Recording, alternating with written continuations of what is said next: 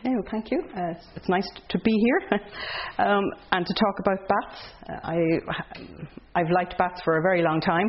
This is a very brief overview of the bats that we have in Ireland. It doesn't go into too much detail, so hopefully I'll keep it at an even level. So this is my little friend here. And I suppose a lot of people have ideas about bats that hopefully by the time we're finished that I'll be able to dispel. There's a lot of myths out there about bats. Also, people have this idea that when they think of bats, they think of this gentleman here. And I showed this picture to children and they haven't a clue who Dracula is. Whereas if you show them this picture, they have a better idea. Or even the other one, the other vampires that we have going around the place. So Batman is definitely a more up-to-date version of vampires rather than Dracula. So what is a bat? We'll start off with this one. So this is our little friend here. As you can see, they're very small little creatures. He's on somebody's fingers. They're mammals. They're the only mammal that has true flight, the only mammal that can actually fly. So when you hear somebody saying, but what about flying squirrels? They don't actually have wings. Flying squirrels have flaps of skin, whereas bats actually do have wings. We have in Ireland 9 species, which we'll have a look at in a little while. You can see from the picture that they're all fur.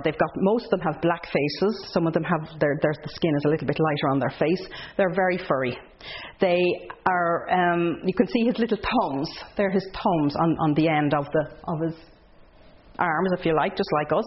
His elbows.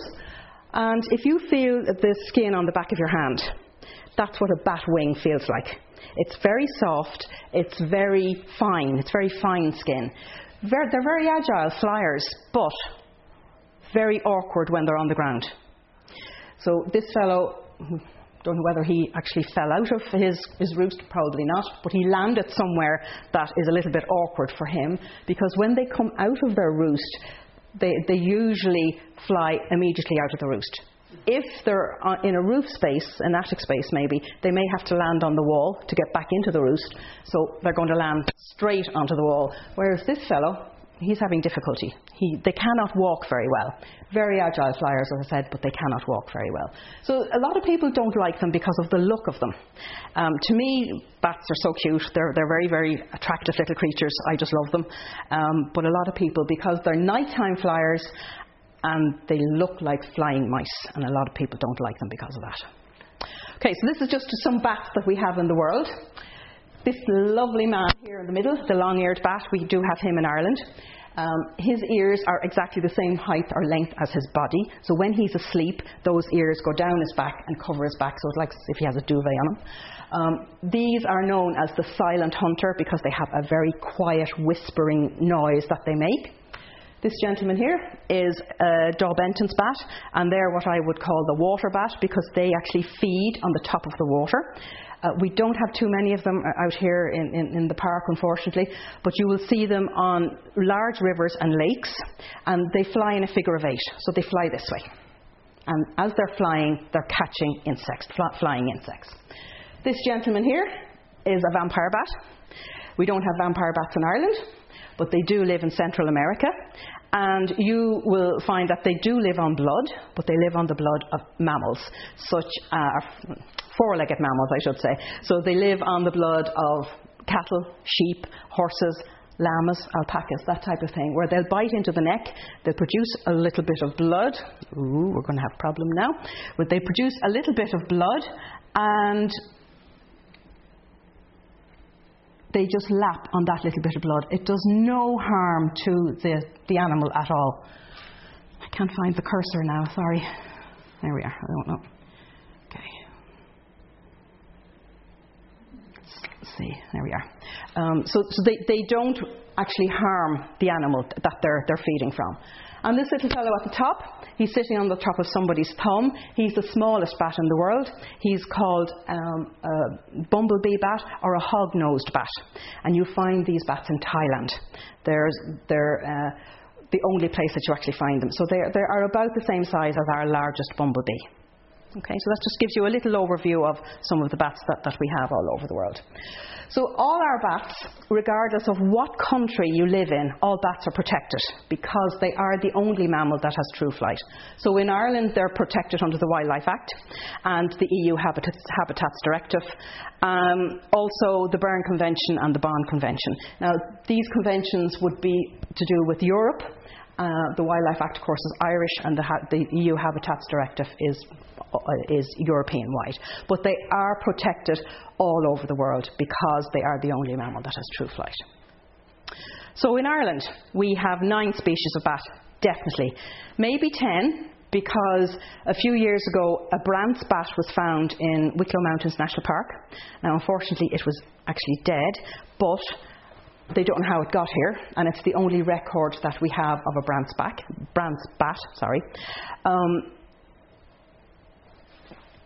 We don't know whether we have greater horseshoe bats. There's one record. They haven't put it down as being a species yet, but it's possible. All bats are insectivores, they're insectivorous, so nighttime flying insects because they're nighttime creatures. Midges. They absolutely adore midges. Every bat in Ireland will have a dinner of about 3,500 midges per night. So if you can imagine the amount of midges that we have in a small area like Connemara, if we have in or around, 2,000 or 3,000 bats. So there's plenty of midges out there for the bats. They'll also eat caddisflies, daddy longlegs or crane flies, and moths. They don't eat the wings of the moths, they just eat the bodies. The wings are made up of scales, so they're actually too chewy, they can't actually chew them. So the largest bat we have is the Leisler's bat. Weighs about 20 grams, which is less than a packet of potato. A packet of potato is about 30 grams. When they're flying, their wings are about this. They're about 30 centimetres. The smallest bat then is the pipistrelle, and 5 to 6 grams. So if you consider a packet of potato, you'll need 5 pipistrelles in a bag to weigh the same as a packet of potato. So that's how light they are. And when their wings are open, they're about this size. Okay, so bat myths. Dispel some of these. Bloodsuckers. The bats we have in Ireland are not bloodsuckers. Okay, we do have the vampire bat, but he's not in Ireland. He lives on the blood of other animals, as I said earlier. So they're not bloodsuckers. Spread disease. Our bats in Ireland are disease-free. We have no rabies in Ireland. Bats do carry rabies, but we have no rabies in Ireland. So all the bats we have in Ireland, as far as we know, are disease-free. Hair lovers. They do not like your hair. I would get children saying to me, but you can't go out at night because the bats will get knotted in your hair and you'll be screaming. And I say, no, you won't, because they won't go into your hair. And they use echolocation to find their food. So echolocation is sound waves. So when they're out buzzing around, and the pipistrelles, for instance, fly very, very quickly, and when they send out these sound waves, and a sound wave will bounce back at them, and I'll show you a picture of this later on. If a small sound wave bounces back, they know it's something small that's in front of them. But if a huge sound wave bounces back at them, they know it's something very large out there. So they fly over the top of your head. So they will not go into your hair. Home wreckers. They're not home wreckers because if they come into your attic space or into a shed, they don't bring in nesting material, they don't chew through cables or wood, and they're just literally in your attic space and you may not even know they're there. They're quiet little things, they don't do any damage. The only damage you might discover after maybe 10 or 15 years is that there might be a little stain on your ceiling, and that's because of their guano, which is their poo, if you like. And that's the only reason you might realise you have bats in your house. Blind as a bat. Bats are not blind. They have really good eyesight, but they use echolocation to find their food. So, again, it's another myth. And flying rodents. They are not a rodent. Rodents are rats and mice and guinea pigs and gerbils and squirrels. They're not a rodent. So they are not a flying mouse. So, mice or man. Here we have a nice picture of our bat with his wings wide open, and you can actually see his fingers in his wings because they're attached to the side of his body, and his fingers, they are called his fingers in his wings here. So when you look at the skeleton of a bat, he's more closely related to us than he is to a mouse. So you can see that he's got his thumb and his fingers, he's got wrists, he's got ribs and arms and elbows and ankles and feet, very like us. So he's very, very similar body to us humans, if you like. So he's absolutely no connection with mice. And as I said earlier, the wings are they're paper thin, and they feel just like the skin on the back of your hand. Okay, so bats need certain things to survive, to be able to carry on. And they need a safe place to have their babies, and their babies are called pups. So they have one pup every year. Female will have one pup every year, and it's usually around June, the end of May, beginning of June, they'll have their babies. They also need somewhere to sleep for the winter, so they need a winter roost and a summer roost. So their summer roost is usually called a nursery roost, and that's where they will have their young, and they'll usually come out of their summer roost, their nursery roost, and they'll find somewhere else to hibernate in the winter, so it'll be somewhere a little bit colder. They need food, of course. Lots of midges out there, plenty of food for them.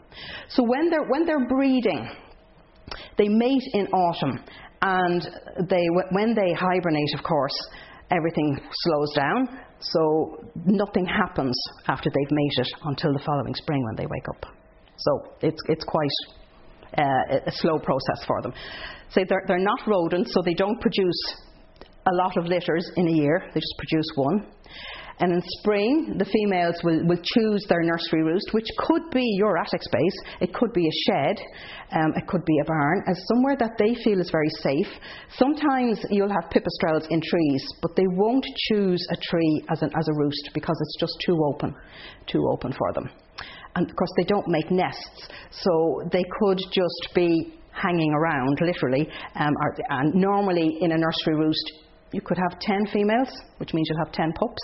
You could have 500 females, which means you'll have 500 pups. So you'll have a lot of bats in one place. And they're independent after 6 to 7 weeks. And of course, because they're mammals, the females feed them themselves. After the 6 or 7 weeks, they will actually come out at night with the females, and they're well able to look after themselves at that stage. Yes? Do the male bats also go to the nursery, or do they go somewhere else? No, they're on their own. The females are the only ones who look after the young. So as soon as the females and males have mated, that's it. The males disappear and the females disappear, and the only time they're together is when they mate. So the males have nothing to do with the rearing of the pup. So these are quite old-fashioned houses, but there's a number of places where bats can actually get in, and bats are tiny, and I actually have a couple of bats. I'm going to show them to you. Bats are so small, and they get into the tiniest little hole. They'll flatten themselves to get in. So there's a number of places in this picture where a bat will get in very, very easily. They'll get in under the fascia board. Now, they won't get into your rooms, of course, but they will live in the gap in the fascia board. They'll be very happy to live in there. And if there's a tiny crack or a little chip in the fascia board, they'll squeeze themselves. Your roof space, they'll get in under a tile. And again, they're not going to get into your house, but they will actually get into your attic space. So if there's a tile broken on your roof, they'll squeeze themselves in there. This is wooden. This is a wooden area. So if there's a bit of dry rot or any type of rot in the wooded area, or there's a crack in it, again, they'll put themselves in there. And they live between the wood and the wall. So they live in the space between the two. Under the windowsill. Sometimes you get gaps under windowsills. And again, they'll be living in the space between the wood and the wall. So this is what a small little roost looks like. Usually the first one in gets the cosy corner. And bats, we only have 2 bats in Ireland that actually hang upside down, and that's the long-eared bat and the lesser horseshoe bat. The others all just weight down, stuck together, and they create quite a lot of heat. In some cases, the roosts can be quite small in size, so they will have to take turns to warm up their bodies before they go out flying, because you couldn't have them all flying around in different directions, and there may only be one entrance out of the roost, so they will take turns to actually go out. Just before dark, before it gets, I suppose when it's still quite light, not lesser horseshoes, brown long-eared bats, they emerge first, and they emerge over the top of the grass. They'll actually feed from the top of your grass. The likes of pipistrelles, they will come out just as it's getting dark, and they move very quickly around the place, but the long-eared bat is quite slow at moving, just warming himself up. Now this is a nursery roost, and everything is very close together. If you have, let's say, 50 females, you're going to have 50 babies or 50 pups. And a pup and a mom will always know their sibling, they'll always know their mom or their baby. They never get them mixed up. How? If there's 50 of them in a roost, I'll never know. But it's a very warm place, especially if it's a confined space. You could have anything up to 500 bats in a roost, a nursery roost, which I suppose is quite a lot. And if you're not very happy about them being in your house or in your attic space, you can't just go in with the bag and put them all into the bag and bring them out. You have to actually get permission. Because they're protected by law, you're not allowed, or I should say, it's against the law to actually upset a roost. It's against the law to go in and take photographs of them, because you could upset the young. So you have to get permission to move the bats. And normally what happens is, when you go to National Parks and Wildlife, you would come to the ranger here, or you might contact Bat Conservation Ireland. They will give you information. Normally what happens is the nursery roosts are only used in the summer. So when all the bats clear out, usually at this time of the year, end of August, if you see where they're coming out, you just block up that hole, and then they can't get back in next year. So you're not actually physically picking them up and moving them. Some people don't realise they've bats maybe until they go and do some work on their house. Maybe they're putting on an extension and they have to do bits to their roof, and that's when they realise, oh, there's bats in there. So all the work has to stop. So they have to wait and get permission to carry on with any work. So the nursery roosts can be small, or they can be very, very large. They're normally in an attic space. Certainly for the pipistrelles, they're normally in an attic space, maybe in an old shed, but they're going to be somewhere that's very safe and secure for the bats themselves. Now, these little fellows, they're slightly bigger than pipistrelles. These are fruit bats, and they are baby fruit bats that have been orphaned. Their moms, there was a fire. It was very similar to what's going on in Brazil at the moment, in Australia, and a number of the adults, the females, died. So the babies were taken into a rescue centre, and they were looked after. So some of them have their dodies to keep them quiet. They're very cute. Well, I think they're very cute. They're also very large. So a baby fruit bat is about this size, compared to our pipistrelle, which is about this size. So these are the adults. These hang upside down. Of course, they eat fruit. Their wingspan is about 1.5 metres. And they're also called flying foxes. They do have a very foxy face, and the adults are about this size. So they are large bats. They're the largest bat in the world. Unfortunately, we don't have them here. I think it would be fabulous to have them here, but it's not warm enough for them. But you can actually see their fingers, and you can see their elbows, and you can see their thumbs at the end of their wrists, if you like. So it's a pretty good photograph of the actual shape of a bat. So hibernation. Bats hibernate every year when there's no food. There's no food for them October, November, certainly into December, and they hibernate for a number of months. Shortage of food. Now, we've had very mild winters for the last few years.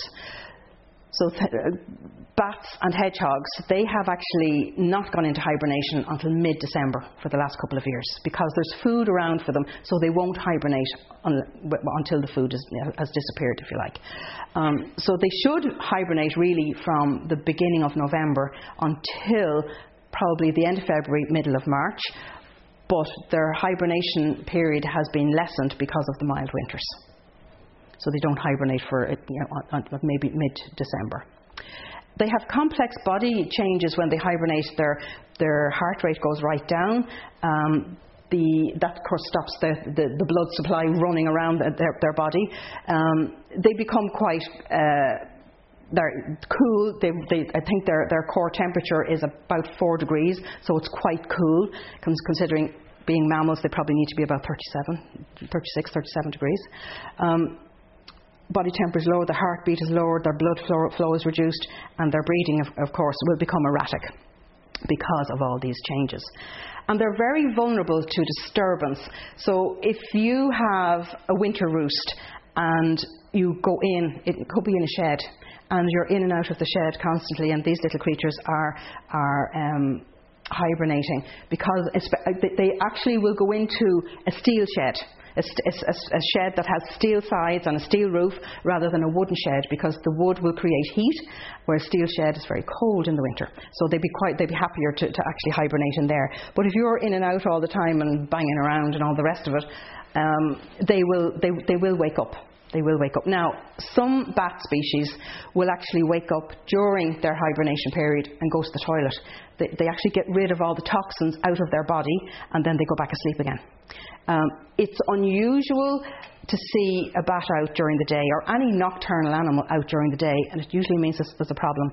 They're sick, there's something wrong with them if they're out during the day.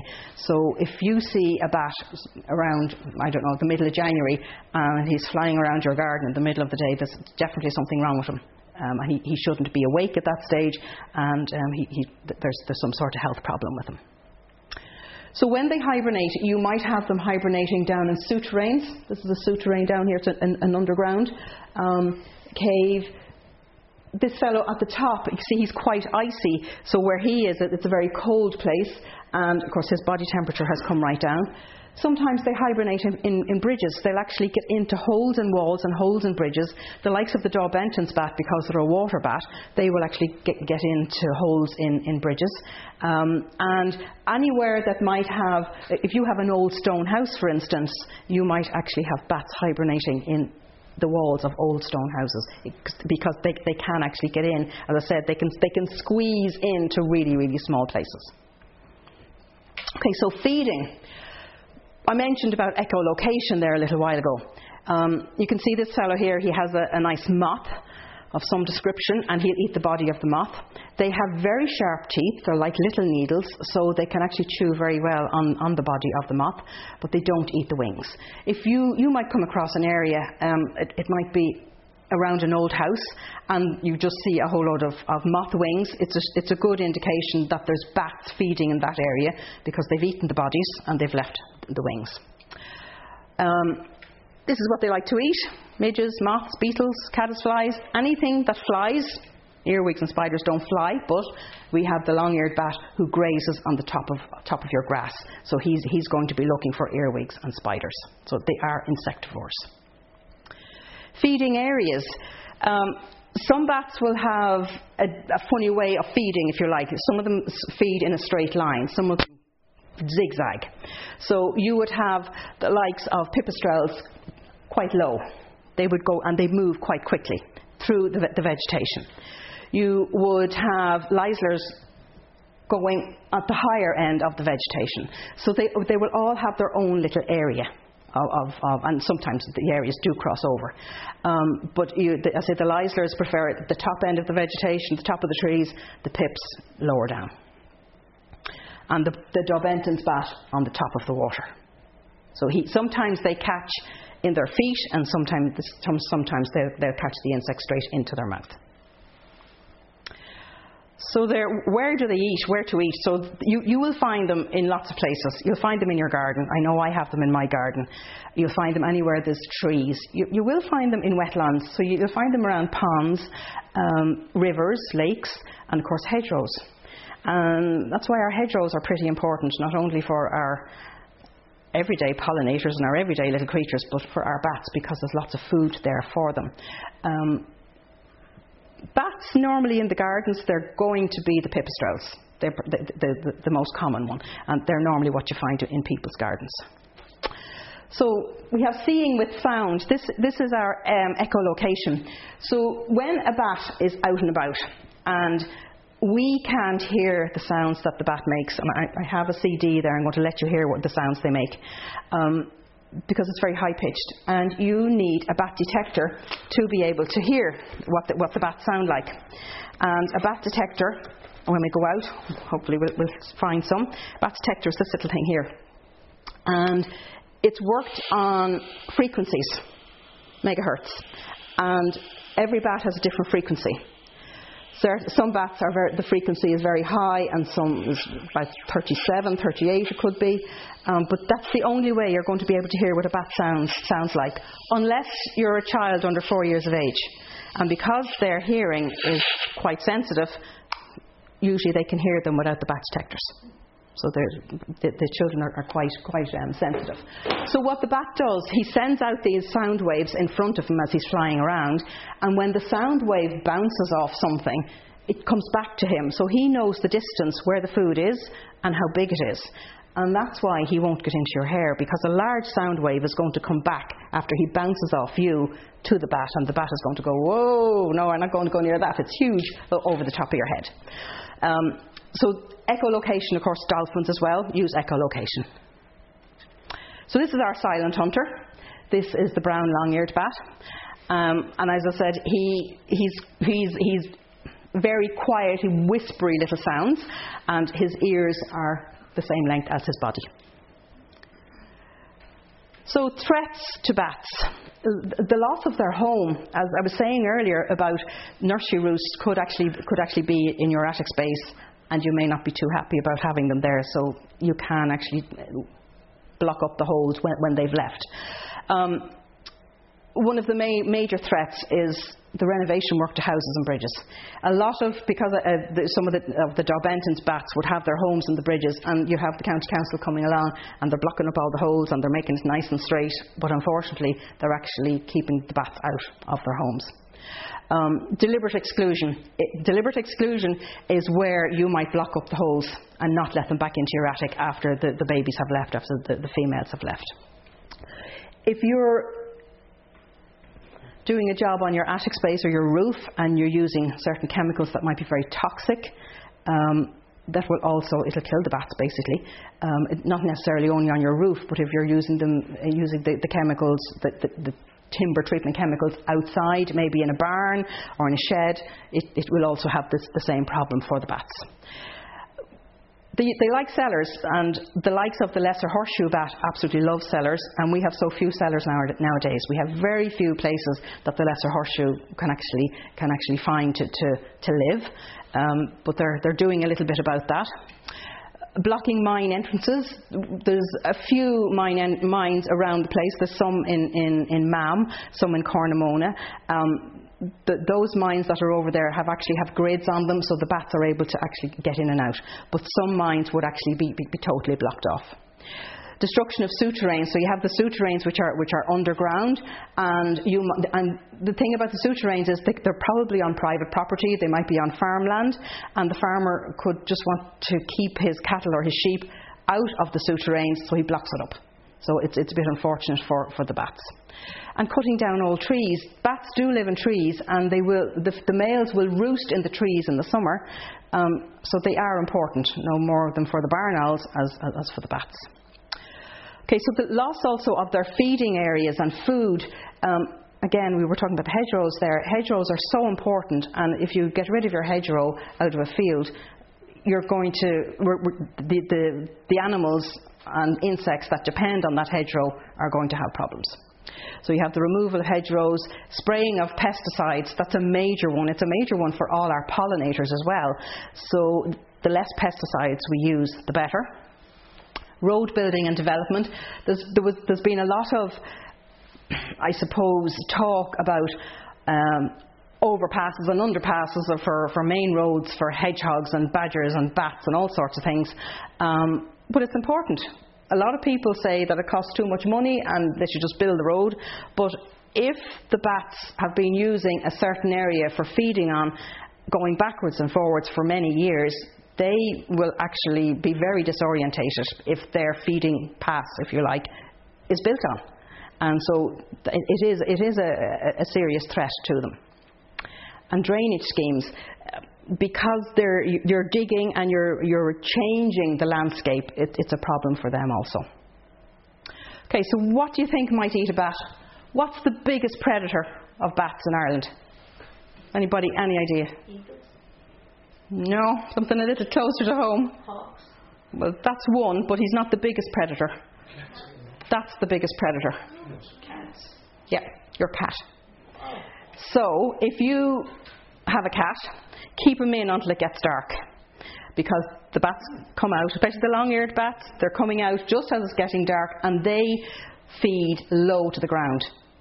I have a cat at home and he's very good at catching bats, unfortunately. Yes, so they are the biggest predator of bats. So keep the cat in until it's totally dark, and then all the bats are out at that stage. Next one is this lad. Owls. This is a long-eared owl, but owls are a major predator because they're nighttime flyers. So rats, mice and bats are a staple for owls. And also this owl, this is a sparrowhawk. And sparrowhawks don't go to bed very early. They're out until it gets dark, basically. They normally take garden birds straight from bird feeders and from bird tables, but they will actually predate bats as well. So they are three of the main things that actually eat bats. This is the bat house, and we have some outside. I'll show you them when we go out. And it's a way of encouraging bats to come in, and it's something that we can do. We can have bat houses in our gardens. If they're in your attic space or in your shed, you can leave them alone and let them stay. You can introduce new areas and protect those new areas, and the bat boxes would be one of those new areas, if you like. The bat boxes, sometimes they're made from wood. You could make one yourself, and sometimes they're made from, it's like a cement, but it has a grip on it so that they can actually go into it. And you could go on a bat watch. Now, a bat watch is, we're going to go on a bit of a bat watch now later on. Living with bats. If they're in your attic space, cover your water tank. They're not really good swimmers, so if you have them in your attic space, just cover your water tank so you don't go up there someday and discover 4 or 5 dead bats in it. It wouldn't be very good for your water. Put polystyrene sheet on the floor of your attic, because that will collect the guano, the manure, basically, and it's very good for your garden. It's really good fertilizer, so collect it and put it into the garden. It doesn't build up very quickly because they are very small creatures, so you wouldn't have to change the polystyrene sheet for maybe 2 or 3 years, maybe even 4 years, depending on how many bats you have in the attic space. Make sure your attic door is not left open, because they might come visiting. That's not a problem for a lot of people, but as I said earlier, the smallest little hole, and if your attic door is open the tiniest little bit, they will come down. If you have a problem with living with bats, you can ring the bat line. So that's National Parks and Wildlife Helpline. And even if you were to come here to the National Park and talk to the ranger will actually tell you and help you. And also Bat Conservation Ireland is very good. Introducing feeding areas in your garden for bats. Flowers with long, narrow tubes, petal tubes. They're good for the bats because the moths like them. The moths will feed on evening primrose and honeysuckle. Their moths, of course, are similar to butterflies, so they have a proboscis. They land on the plant, the proboscis goes down into the honeysuckle and they suck up the nectar. But because you have those plants in your garden, you're going to attract the moths in, but also the bats for feeding. Anything that produces a fairly basic flower on your vegetables or on your trees is very good for them, again, because you're bringing the insects into the garden, and that's what the bats need to live on. You could create a wet area, like a small pond. I suppose you might want to make it a decent sized pond to attract daubentons in, but that will take quite a while for them to realise that it might be there. And don't use insecticides or pesticides. Encourage natural predators onto your plants, such as if you have a problem with greenfly, if you can get hold of ladybirds, they absolutely adore them. So they're natural predators. And watch the cat. Again, as I said earlier, keep the cat in until it gets dark. Okay, so building a bat box. Keep it well insulated without any drafts, and seal every joint, because you only want one place where the bat can come in, and usually it's down the bottom. Rough, untreated wood is very good. So because it's rough, they have grip, and they'll be able to grip onto the actual platform, if you like, and onto the inside of the box. And as I said, because they don't make nests, there doesn't have to be too much of a floor in it. the bat ladder or the landing area, if you have a bat box here, and the landing area is usually down here, and the split is here. So they land on this area and they crawl up into the bat box. The entry slit. And if you're going bat watching, if you're being really serious about it, you would record it. Record everything that you hear on your. This is a MIDI disc. This is what they would have used quite a while ago, and it's all connected into a special bat detector. And you would then listen back to it, and you're able to differentiate the sounds. If you're counting at a roost, it might be a roost that might have 500 or 600 bats in it, and there's no way you're going to be able to stand and count all those bats coming out, especially if there's 2 or 3 entrances.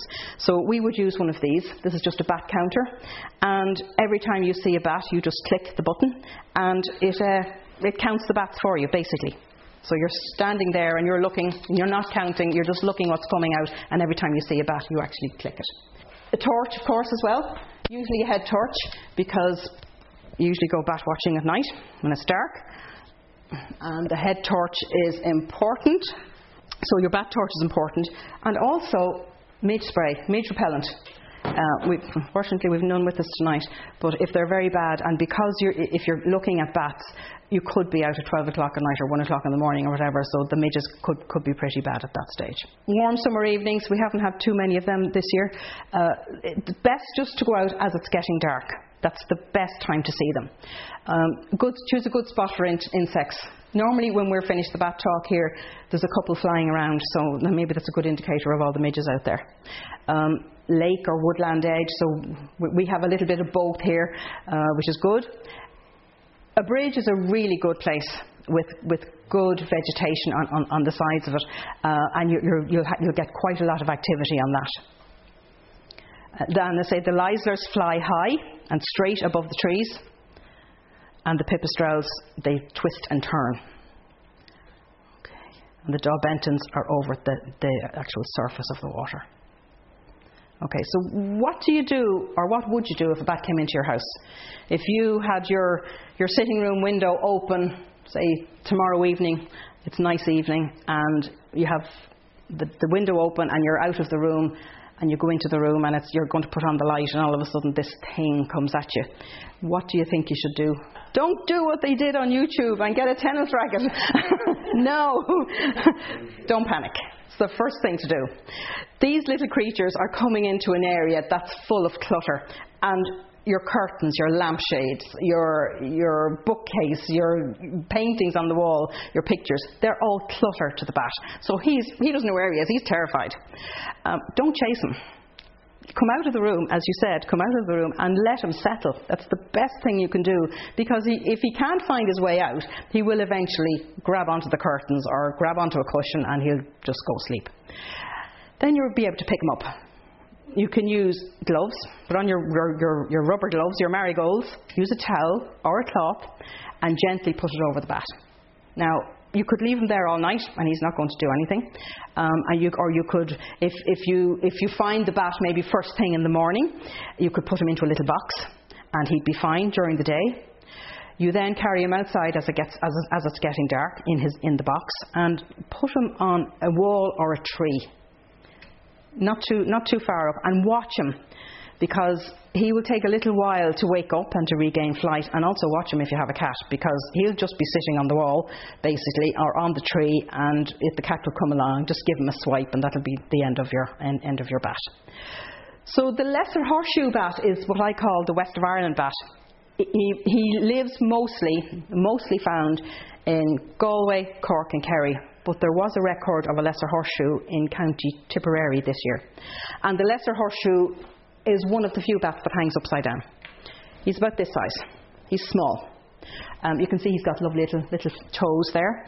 And when he's warming himself up, he opens his wings and closes his wings, so you can just see his little face, and he's just moving them like that. He's heating up the muscles. So it's like before you go on a run, you're stretching and you're heating up your muscles.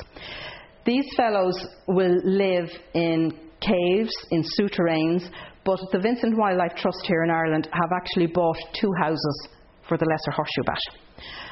One is in down near Cool Park, and the other one is up near Moore Hall in County Mayo. Now, they have bought these houses because these were roosts for these lesser horseshoe, and the houses weren't lived in, they were old, and they were quite good roosts. So what they did was they basically bought the two houses, boarded up the windows so nobody could get in. They have a lock on the front door. Now they do have, the windows are not fully boarded, so there's a slight gap where they can fly in and out, and they need to actually to be able to fly straight out. So they hang upside down, and then when they drop, they fly straight out.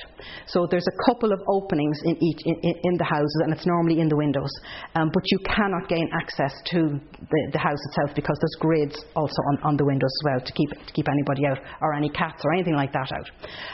So we have two houses for lesser horseshoe bats here in the west of Ireland. He's called a lesser horseshoe, and you can see here he's on a piece of string, and he's called a lesser horseshoe because of the shape of his nose. Now, the lesser horseshoe is the only bat that makes the noise that he makes through his nose. All the others actually do it through their mouth, but this fellow makes the noise through his nose. So his nose is actually shaped a bit like a horseshoe, and that's where the lesser horseshoe comes from. The greater horseshoe we don't have. We have one record in Ireland, but we're not saying we have them. So he's a small little bat, and his nose is quite interesting, I suppose you could say. Now I'll just show you a couple of the bats that I have, and then I'll let you hear. These are dead, I'm afraid. I'll let you hear some bat sounds. I'll pass them around. This little fellow here has a bit of a story behind him. As you can see, he's quite flat. And I got a phone call from a school down in South Connemara, Cashel School, to say that they had a dead bat in the school and would I like it. And I said I would. So I went down, and this is what I was given. And what happened to this fellow was that they had bats in the attic space of the school. And during the summer holidays, he got out of the attic space and into one of the classrooms. And of course, he couldn't get out. There was no way for him to get out. So when they were going through a box of books, they found him. That's why he's a bit flat, because the books fell on top of him. But he's still very, very soft. He has his nice little fur. His wings are very paper-like now. You wouldn't be able to open his wings. They're very, very paper-like because he's totally dried out. He still has all his internal organs. He's not like a taxidermied animal. He still has everything intact, the same as the other ones I have here. But you can see his little thumb, and you can see his elbow, and you can see his little feet and things like that. So I'll pass him around. Do you want to look at him now? I don't want to touch. So you can see his little teeth. Oh my goodness. And you can see his elbows. Do you want to take him down? And these are two pips that were in my office. We have pipistrelles in the office space over beyond. I found him in my office, and I had been giving him a little drink of water, and I was hoping that he was going to be all right, but he wasn't doing anything. So what is the normal lifespan of a bat? 15 to 20 years, usually. That's what they say. Now, it could be 7, 8, but they say 15 to 20 years. And there are about 1,200 species of bat worldwide. Okay. So we only have 9 here in Ireland, and England has about 30. So you can, they are very soft. Their fur is still very soft. Are the males and females much different in size? No, they're more or less the same size. Yeah, that kind of got a bit of a dent. Yeah. Do the males then stay together when they roost, or are they kind of solitary? No, they stay together when they roost. Yeah. So they would have separate roosts, but And they're the same. But there's different types of. Well, this fella, this is a pipistrelle. This fellow, I'm not quite sure because he has a different shaped head, and I need to go. And I was given him. This fellow was in my office, so I was given him. Somebody found him dead. Yeah. So his head is. How long do you live? Between 15 and 20 years. That's amazing. Maybe 7, 8, but they normally say 15 to 20 years. Yeah. So, and they're a very small little creature. Yeah, they are. People have ideas that they're huge. Now, I'll just let you hear what a pipistrelle sounds like, and hopefully you will be able to hear it. I'll put it up as high as I possibly can.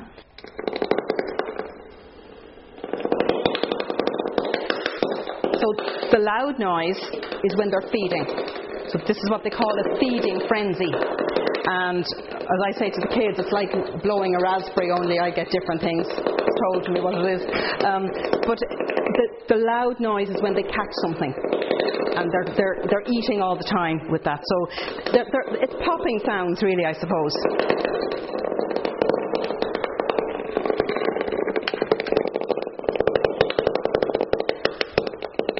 Okay. No, that's one bat. That's one bat. Yeah. The number of bats, is it in decline, and if so, to what extent? No, it's fairly good. They seem to be holding their own. Now, if we have a problem with insects, then we might have a problem with our bats. But at the moment, they seem to be okay. Now, this next one is, I'll do the Daubenton's next for you, just to give you a better idea of the different sounds. So this is the fellow that likes to go along the water. So it's a much higher sound.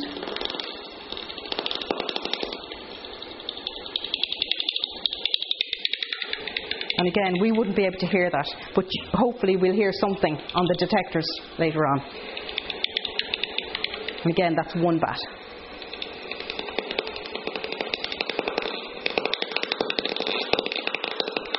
Very, very hungry.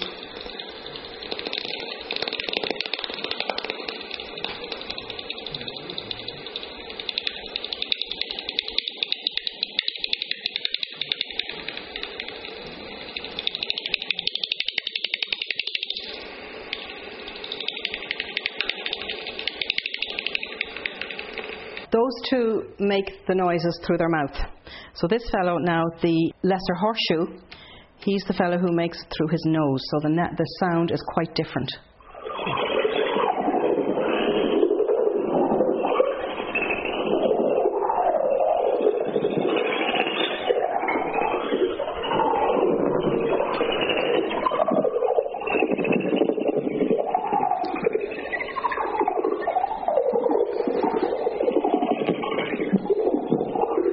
So the lesser horseshoe, you would need to have your frequency up at, I think it's about 110 megahertz, compared to a pipistrelle, which is at about 35 to 45, anything in around that. So the frequency it all depends on the actual bat themselves. Has anybody any questions?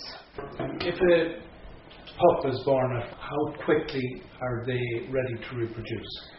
They're independent after 6 to 7 weeks, and they will mate in the autumn, but nothing actually happens until the following spring.